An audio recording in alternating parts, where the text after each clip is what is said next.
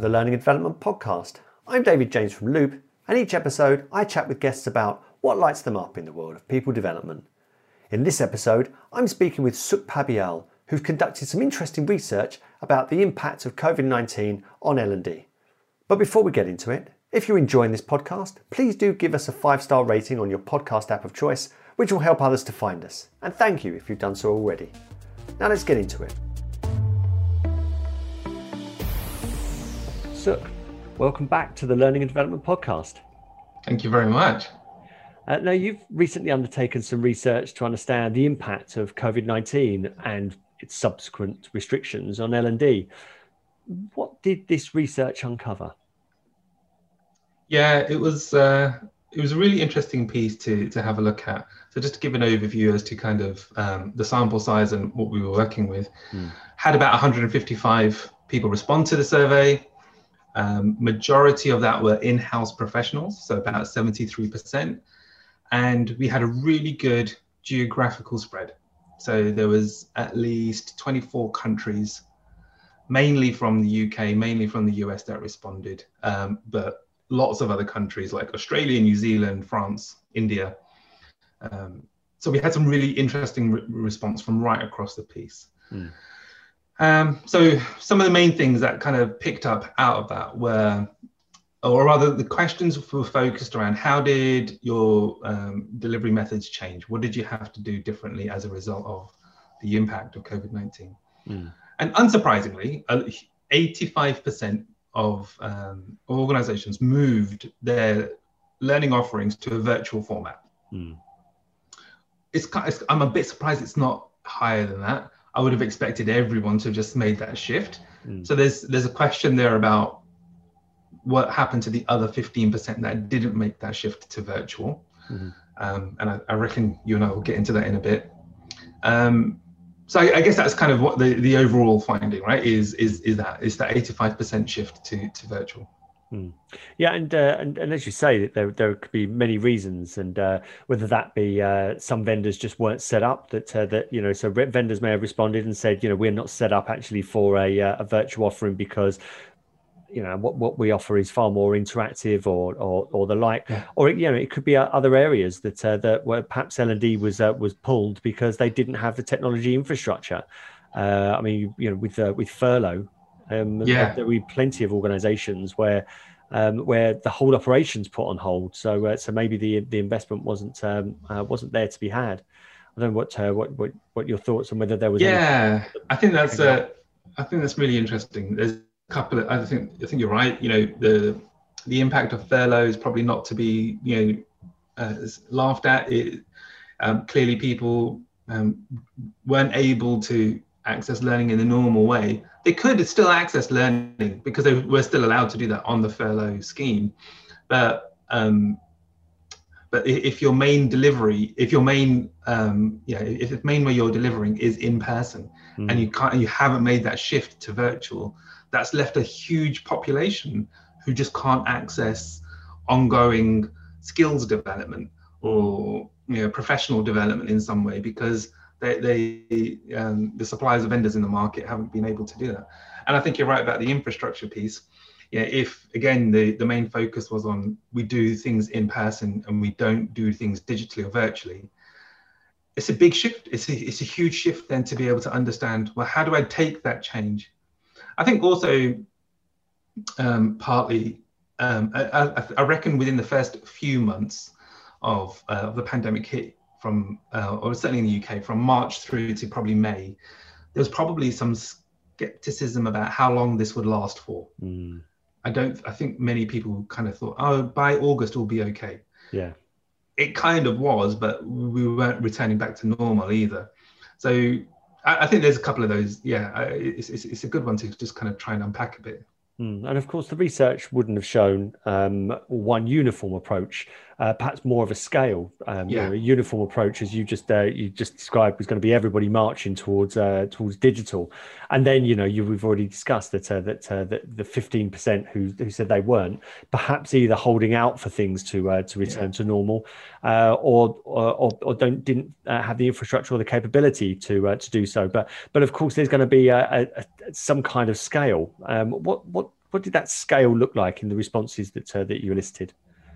Yeah, I think it was really interesting. So we asked questions more around how did you have to adapt your digital learning skills and your virtual training and facilitation skills? And we separated them out in that way because, I mean, as you discussed on the podcast a lot, digital learning is different, right? It is a different format of providing content resources that people are very used to because of smartphones, because of apps on their phone, tablets and computers and what have you, which is different to, can you deliver a 1 hour virtual training session, which is an engaging interactive session.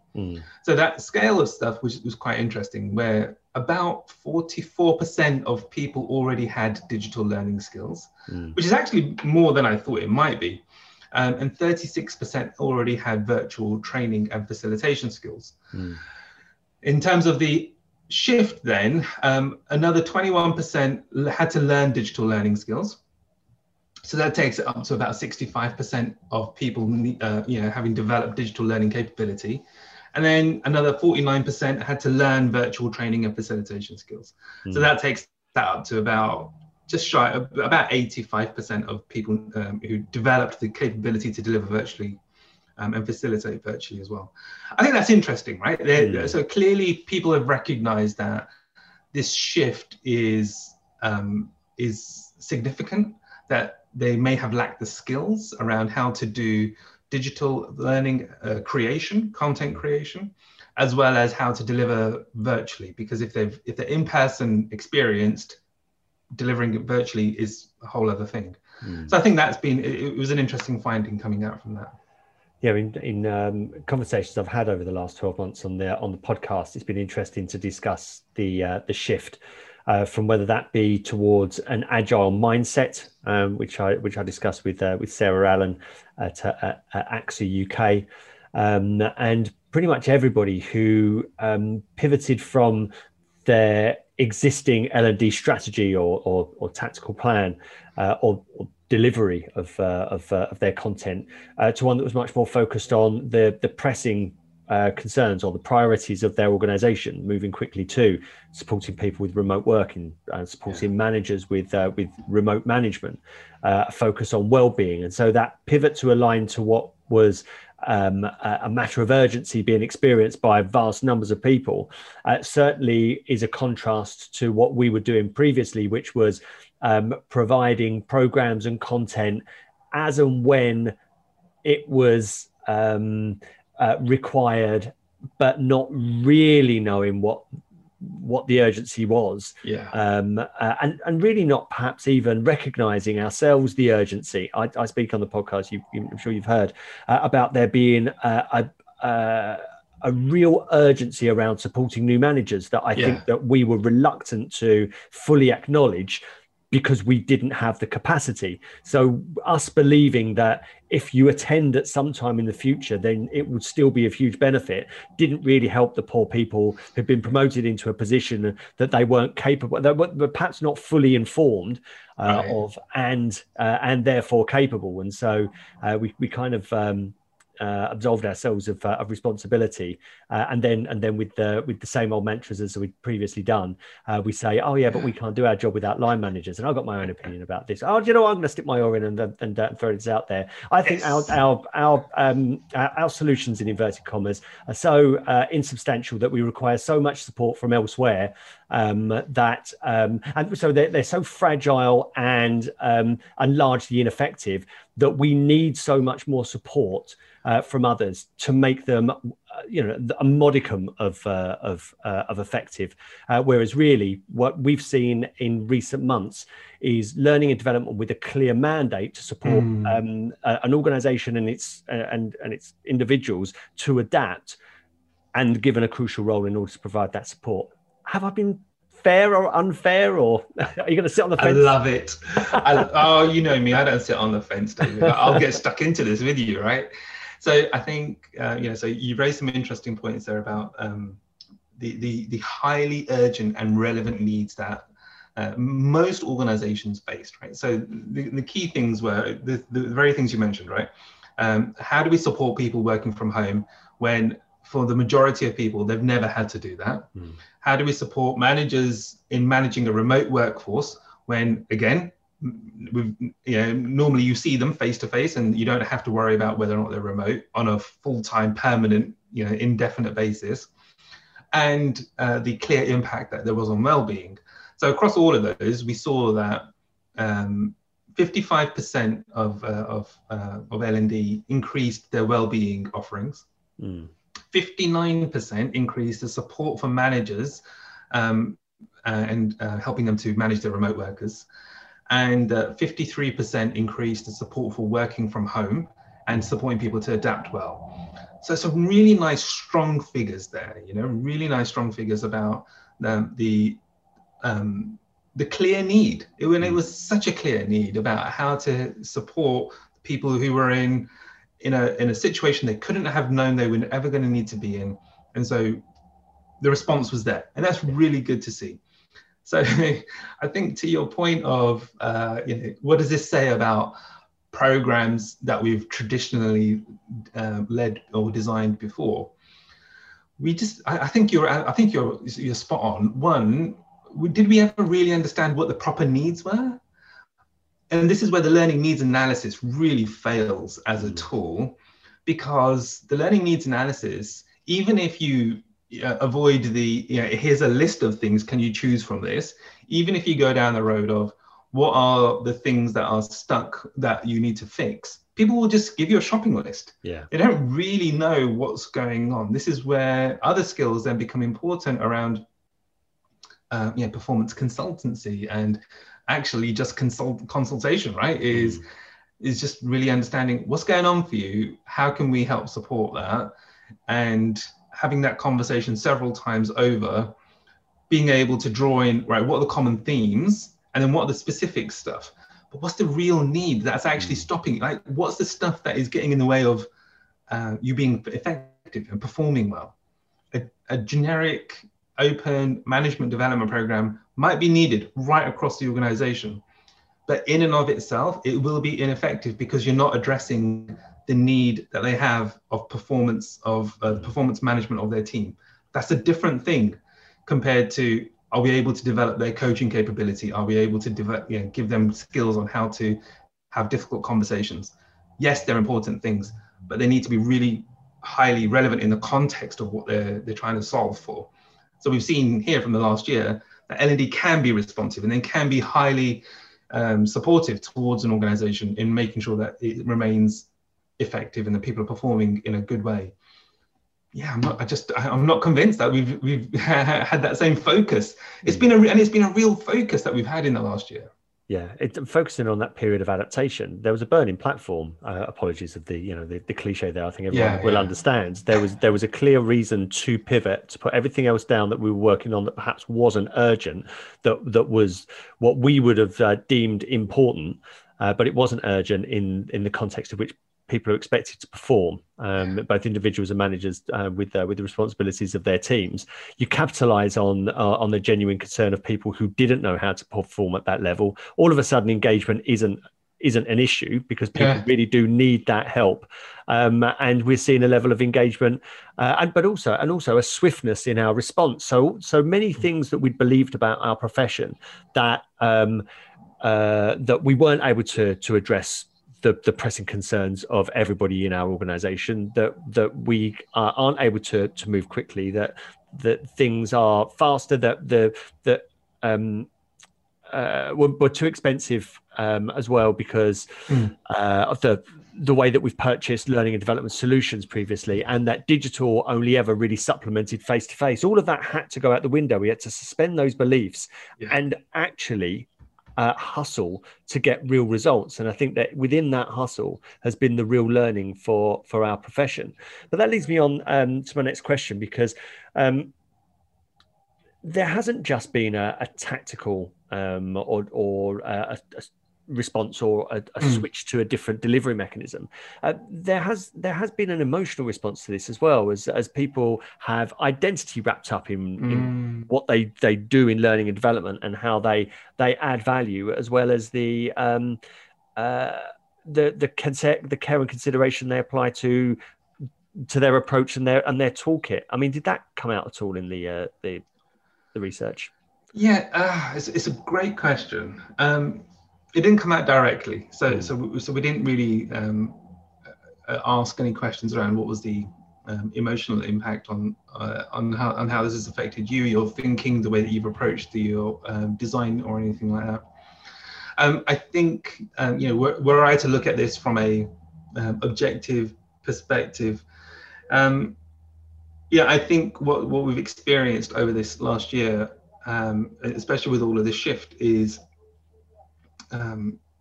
particularly within, I think, the vendor space, but also the kind of consultant space as well, is you've got a lot of people who understand that there's a shift that needs to happen, but the reluctance to go there is being huge. They're just, because their main efforts are around, I deliver in person. That's my skill set. And although I may have had to make the shift to virtual, I don't like it. I don't want to do it. It's, we can, and it's been a real just lift and shift approach. I'm just going to take what I did in person. I'll just do the same thing, and I'll just do it digitally or virtually. And what we end up finding, and we hear this a lot through through different means, is it's so ineffective, because they're not taking into account the way that we learn. Actually, the science of learning isn't enacted. It's more about the performance of learning, which tends to come more from the trainers and the facilitators than it does the actual research in the space. And what you got to address there is the cult of personality. Look, I'm just going to cut straight through here. That if people believe that they have what it takes for people to not just understand concepts within a training room, but to understand their applicability within their roles, transfer that, and then to permanently sustain a different level of performance because of the personality and the style of the trainer. I mean, you've got to challenge that ego. I mean, it's not true. I mean, I've been in training rooms where I see the phrase on LinkedIn, and I've heard it when learning development professionals will say, I love to see people develop. And I always challenge that. I said, no, what you're doing is you're seeing somebody understand a concept or relate that to their situation. You're not watching them develop. What we've done is we've over-egged that. And I wonder whether our egos got in the way there. So a lot of what we believe about what we do and the impact that we have, even though, we do caveat at the end of training sessions that nothing will happen if you don't transfer, if you don't make the change, nothing will happen if the line manager doesn't do this, nothing will happen. Again, talking about the fragility and the ineffectiveness of a lot of what is actually delivered. What we've had to do is go back to the basics. And I think that, fundamentally what digital gives us the opportunity to do, and what I think a lot of L&D leaders have done, is relook at the value of learning and development and ask questions as to what is it that people now expected to do during this period of enormous disruption, and how is it that L&D can help to guide and support that, and how do we then use smart technology in order to do that, rather than putting the cart before the horse, which is often, well, of course, it's going to be a program. It's likely to be something we've got already, and we can supplement that with some e-learning or some content that we've already got, which is, I always say it's looking for problems to solve with the solution that you bought before you understood what the problem was. There's all sorts of inherent misconceptions within that. I don't know, again, whether that came out or in the research or in your interpretation of it. Well, in the open comments section, we had a lot of people comment on, because we asked questions around how is this going to affect the ongoing perception of L&D. And a lot of people commented on things like it's actually made us more relevant because we've been able to provide solutions at the point of need. People have said, we've made the shift to digital because, one, we were forced to, but it was a long time coming. Others were saying that they've had to go through an upskilling program themselves. And you go, this is so. as awful as the pandemic has been, from a kind of health perspective, from an organizational perspective, L&D organizational perspective, it's been the catalyst we probably needed to radically shift how we think about L&D at all. So I think that's maybe also something that this study can really help support with, is decision making in L&D. You know, you were talking there about the procurement side, about the program design side of stuff. Like, a lot of these things are steeped in old practice. I have to buy a program. It has to look like this. The program must be, you know, 2 to 3 days. It has to have all of these. And you're like, whoa, hold on. How is that? What are we solving there? We're not solving a problem. We're just buying something that the procurement person can, that they can say, yes, that looks like it's a thing that we can sign off on, as opposed to, wait, there's discovery that needs to happen. There's genuine understanding and a real need here at play. How do we, coming back to the thing around the agile methodology, how do we take an iterative approach to design thinking and to product development? Because that's where solutions come from, right? It's not the typical approach. I think this also gets a light shone on it in a very uncomfortable way for a lot of people. Is I have this solution. Can I come and sell it into your organization? I mean, yes, you probably can try, but if it's not solving a real problem, then why would I buy it? Yeah. And I think this is the problem of many vendors in the space at the minute, particularly vendors for whom, not the tech solutions necessarily, or that's a whole other thing, more so on the kind of people development side of stuff, is you've got many players in the market, and what they're doing is they're developing their own version of whatever the program is, thinking it's got some value to it. It probably does in some way, but does it solve the organizational need? That's a whole other question, because the organizational need is often about the system. And what L&D aren't often tackling is, we're not tackling the system. We're just tackling, you've got a management development requirement. I've got a program for you. As opposed to, what is the system of management in the organization, and how are we enabling our managers to do things in a great way, independent of L&D, independent of HR, that they can get on and do it themselves. That's a whole other, that's not even L&D. I mean, it is L&D, but it's not typical traditional L&D. It's where we need to move towards. So that's why I think some of this, the research that we've been carrying out, can really start to drive some of that. It gives an impetus to be able to say, yeah, we should have made this shift a long time ago. We've got data now to be able to support why we should make that shift, and what we can potentially achieve. Yeah, and as you said earlier, people saying that that this has allowed them to make the shift that they wanted to make previously, I suppose, both from an efficacy perspective in their organization, but also from a professional capability perspective for them as individuals. Now, I'm going to ask you, Sukh, to stand on that that research and offer us an opinion, because I'd like to know what you think about how L&D will permanently change as a result of COVID, and both the restrictions placed on us as professionals and the expectations of those we work for and support in our organizations. Sukh predicts. I love the question. I don't think L&D is going to change radically. I think we are guilty of holding on to traditional ways of delivery. We're still experiencing that now, even though we've just gone through all this conversation about how we've had to shift to digital and virtual, and that there's better ways to be able to think about. I think once the restrictions are lifted, there are going to be a whole number of very happy trainers and facilitators out there and consultants. Let's get back into that classroom environment, because that's where I do my best work. Yeah, and we can bring people together, and it's going back to old practice. So I think we're going to have a real problem there in trying to shift that. At the same time, you're going to have business leaders and managers who are also going to be thinking the same things. We're now back. We can now come back into the office. Means we can bring people back together in a meeting room. let's get some training going, because that's where we know we can, or rather we think we add value to our teams. Like we give them engagement, we give them investment, and we do that by bringing them into a place. I'm unconvinced that we are going to see large scale change.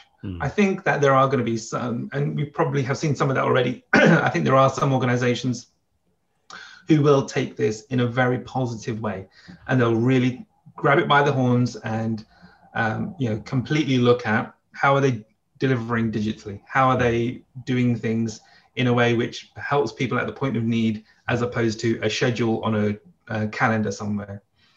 I think the other main problem we're going to be facing is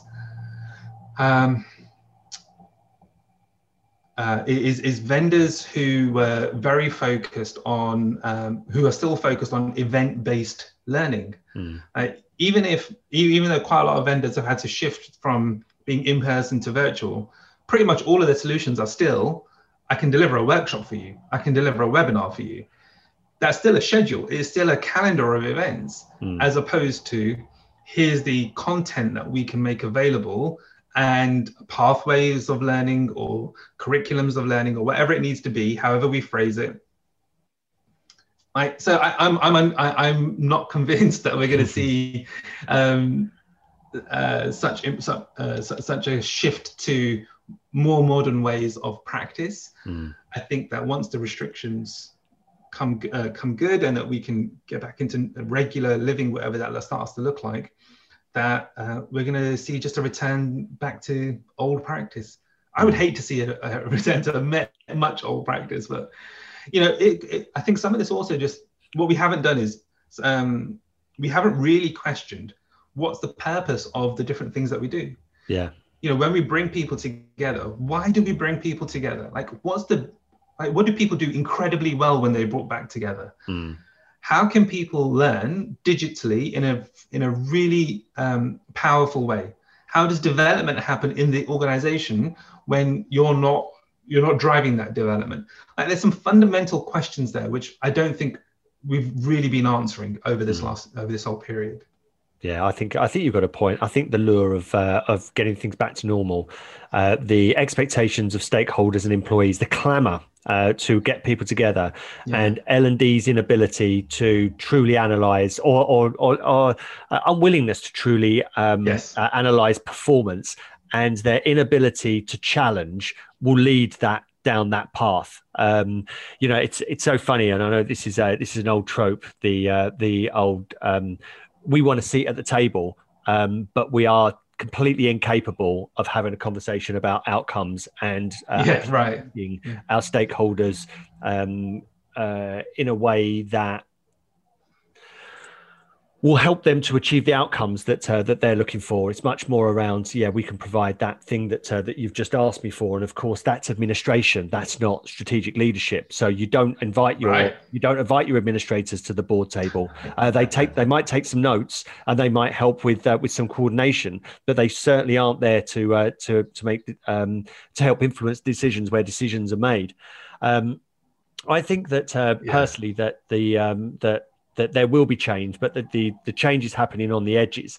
I think that those L&D leaders who have grasped the mantle and are have seen this as an opportunity to now bring about real change in their organization, to help people with what the real priorities are, that got their voices heard, where they could make a critical difference, are still there and will stay there.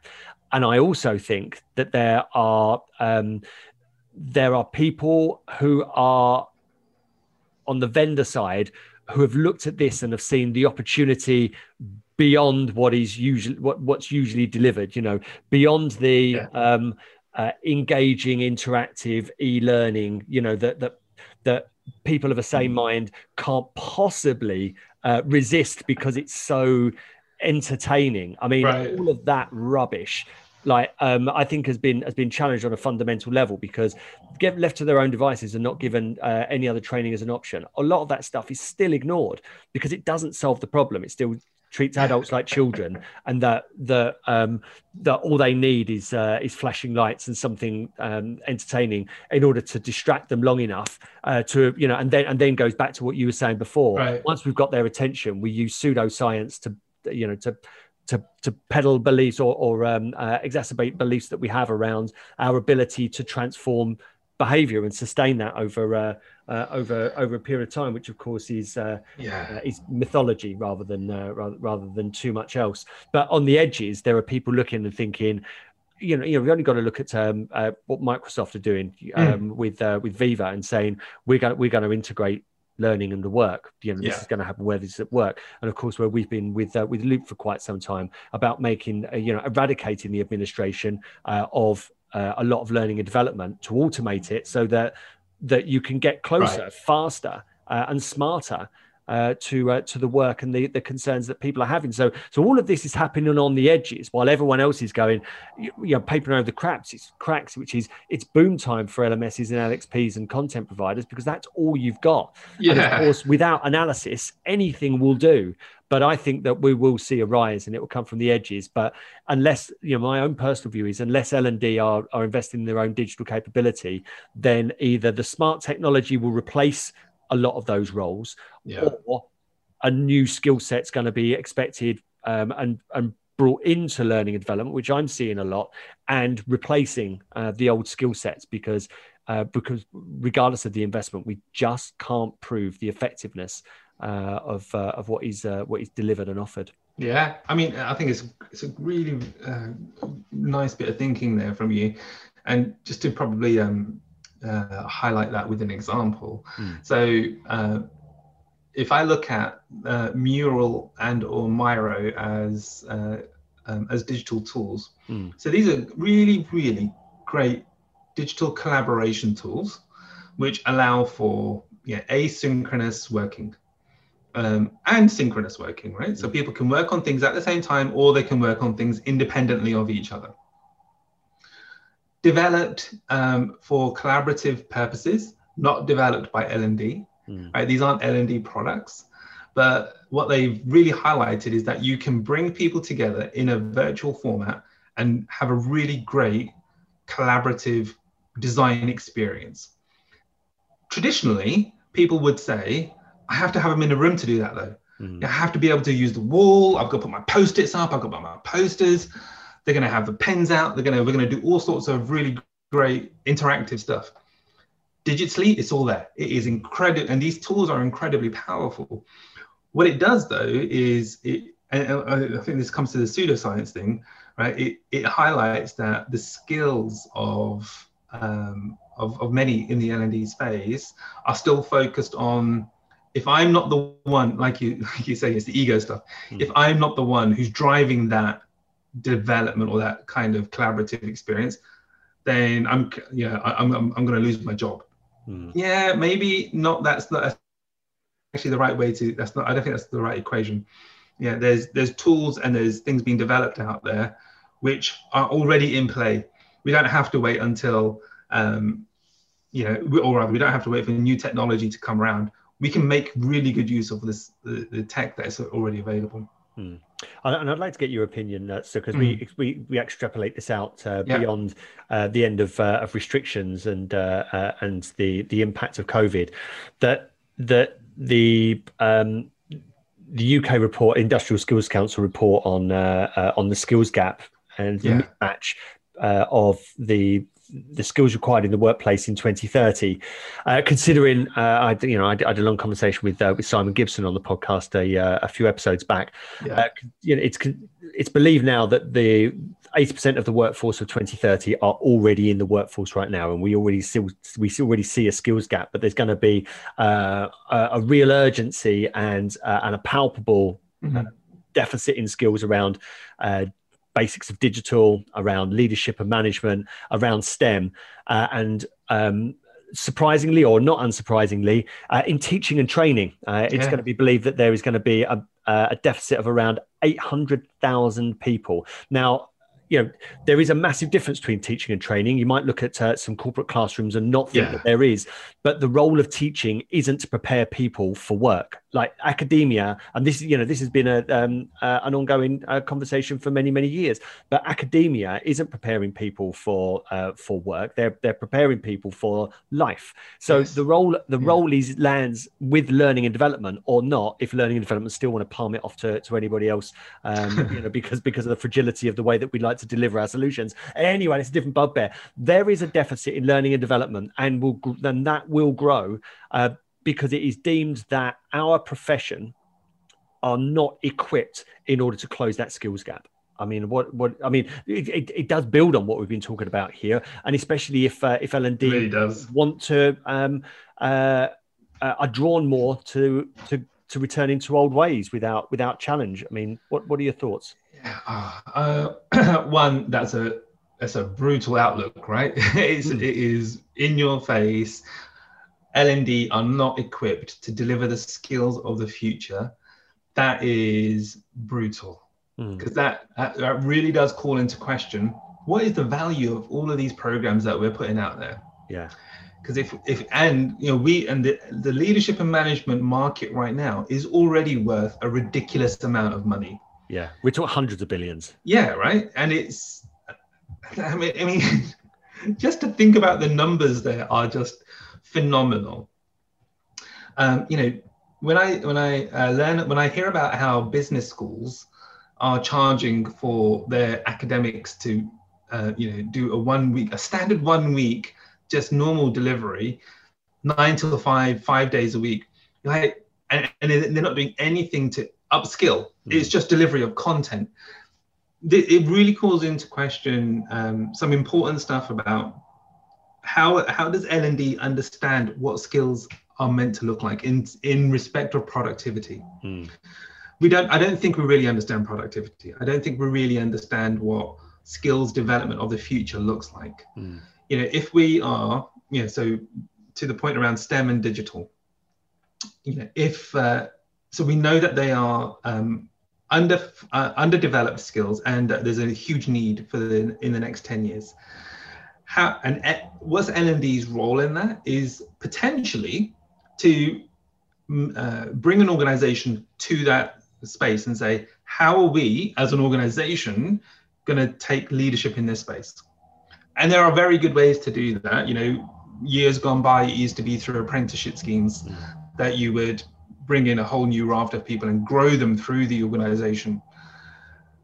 We know that these days apprenticeships are less and less. They're just not a big factor.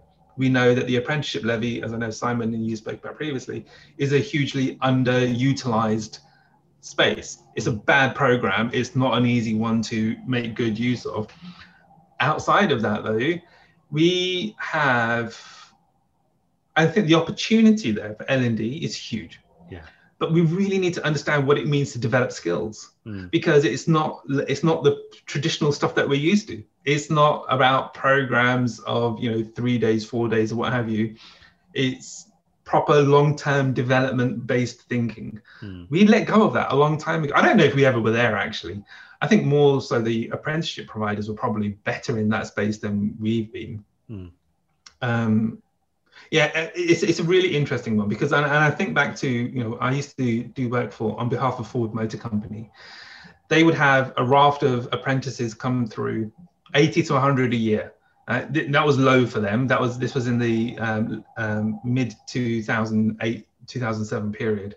In their height, they were having hundreds of apprentices coming through your programs for them, in the manufacturing space. In today's space, I couldn't even tell you what numbers we would need in order to be able to get to that level of digital upskilling, STEM requirements that we need within the organizations. We've got a lot of work to do. We really have. I think it's important to acknowledge as well is acknowledge what's got us into this mess. I mean, things have changed, and to acknowledge that the pace of change in business with technology, with everything has been exponential in the last 10 years. Yes. But it's going to get faster in the next 10. If we look and see what's got us here with this skills deficit is an over reliance on programmatic and event-based learning, and also on silver bullets systems we're filled with a lot of content, whether it's tagged or not. what this comes down to is if we're buying solutions without fully understanding the problems and the context in which people are expected to perform, and where their roles are actually going, then we will find ourselves in a worse position. Now, what I mean by that is L&D will be in a worse position. Business will move forward without us. Yeah. All right. And I think that this is where we leave ourselves open to disruption, because the smarter the technology gets in order to help to understand what it is that people are trying to do and help to plug that gap, not with generic solutions, but there's software out there now that can help, that can write bespoke content that pulls information from a lot of different sources. So we're not far from AI running the show for us. Then you've got to take a look and see what the value is. But I think there's every opportunity that L&D will find themselves without a seat, not just a seat at the table, without a seat in an organization, and wonder how that passed them by. And I think it's because they still expected to transform organizations 12 people at a time, or even 1 hour at a time on virtual classrooms, because they were so much far more obsessed with delivery and content that they completely didn't look at performance and results. Yeah, I'm completely with you on this.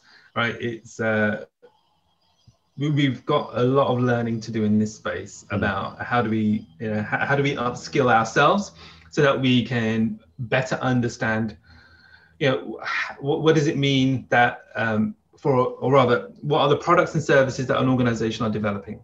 How do we enable the organization to do that better? That's a different question to what are your learning needs and how do we deliver on those? Because the day-to-day stuff are the products and services that people are invested in. The day-to-day stuff is not the learning needs stuff. That's a meta level of stuff which most people just aren't even bothered about. And the skill set required to do these, we've got the education kind of frameworks to be able to help us. We're just not taking advantage of them, David. No. I think that's the problem, right? Is we're very focused on, I'm skilled in what I do. I don't need to worry about what other skill sets need to be looked at. So, for example, coding as an example, it's going to be more of a thing. Most of us in this space will need to have at least some understanding of what is the capability of coding, if not how to do coding itself. Because that's just the way that the world is. We're already there. When several years ago, when Apple decided to let go of one of their biggest contractors, who were 60,000 plus coders or engineers, that's a huge signal as to where was the skill set already needed.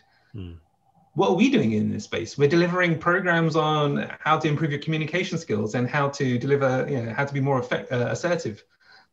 I mean, yes, they're good to have, but they are not the key skills that people need to be able to be more productive. So as we look to wrap up, Sukh, I'd hate for anybody to come to the end of this and think that we're just doom mongering, because I do still think that what people should take a look at here is that there is a huge opportunity. Yes. I mean, L&D isn't being supplanted right now. If we carry on the way that we are and the skills gap continues to increase, there's absolutely no chance that people are going to be looking and thinking that's the function that's going to turn this problem around. But there is an opportunity if we're willing to take it. What advice would you give to the listener if they're thinking perhaps that they're a little unsettled by the conversation we've just had, but want that believe that there's cause for optimism? What advice would you give? I think it's a good question, and I apologize for the stuttering there. It's I think one of the things that we don't do often enough is just talk to our own business leaders. There are people already in the organization who will be able to point you towards, this is what we need to do. So if you are looking to develop more understanding of, well, what is it that the actual needs are of the organization? Talk to the people who are already there. They can tell you readily what their problems are. You don't have to go on a course. You don't have to go on a program. You don't have to go through some kind of deep upskilling in these areas. Honestly, it's just about going to the marketing director and saying, what's your plan for the next year? How are we going to bring people to this organization, and what are we selling to them? What can we do more in that space? Go to your product leaders and say, or the service leaders and say, what are your challenges over the next year? How are you planning on using the workforce to get through that? What is it that you need from me in N&D to be able to help you to achieve that? These are ready conversations that you can have tomorrow, the day after, and they will yield such insight that it's going to, you will automatically find yourself involved in a different level of conversation. And then there are programs out there to help you to think about, if I want to go through professional development, seek them out, right? There's some good stuff out there about performance consulting, about business partnering. Go learn about those types of skills, because they are good skills to have. Yeah, it's have business conversations, and don't be afraid to have conversations that fall outside the bounds of learning and far more into the gritty day-to-day of what it is that people are expected to do. Stay close to where people are expected to adapt, capitalize on genuine concern rather than necessarily trying to generate it. Thank you very much, Sukh. If people wish to follow your work or connect with you, how can they do so? Yeah, happy for anyone to do that. So you can find me on LinkedIn, Sukh Pabial. You can hit me up on my website, challengingfrontiers.com, or you can catch me over on Twitter at Sukh Pabial. Wonderful. We'll put the links in the show notes. But all left for me to say is thank you very much, Sukh, for being a guest on the Learning and Development podcast. Thank you for having me back. Appreciate it. So it seems our profession has made progress in incredibly challenging circumstances in recent months, but that the lure of events over outcomes may be just around the corner. So let's stay mindful of the conversations we need to have around performance and results before seeking solutions. Now, whether that be back in classrooms or with the next shiny new platform, there will be no substitute for developing our own capability where we're going.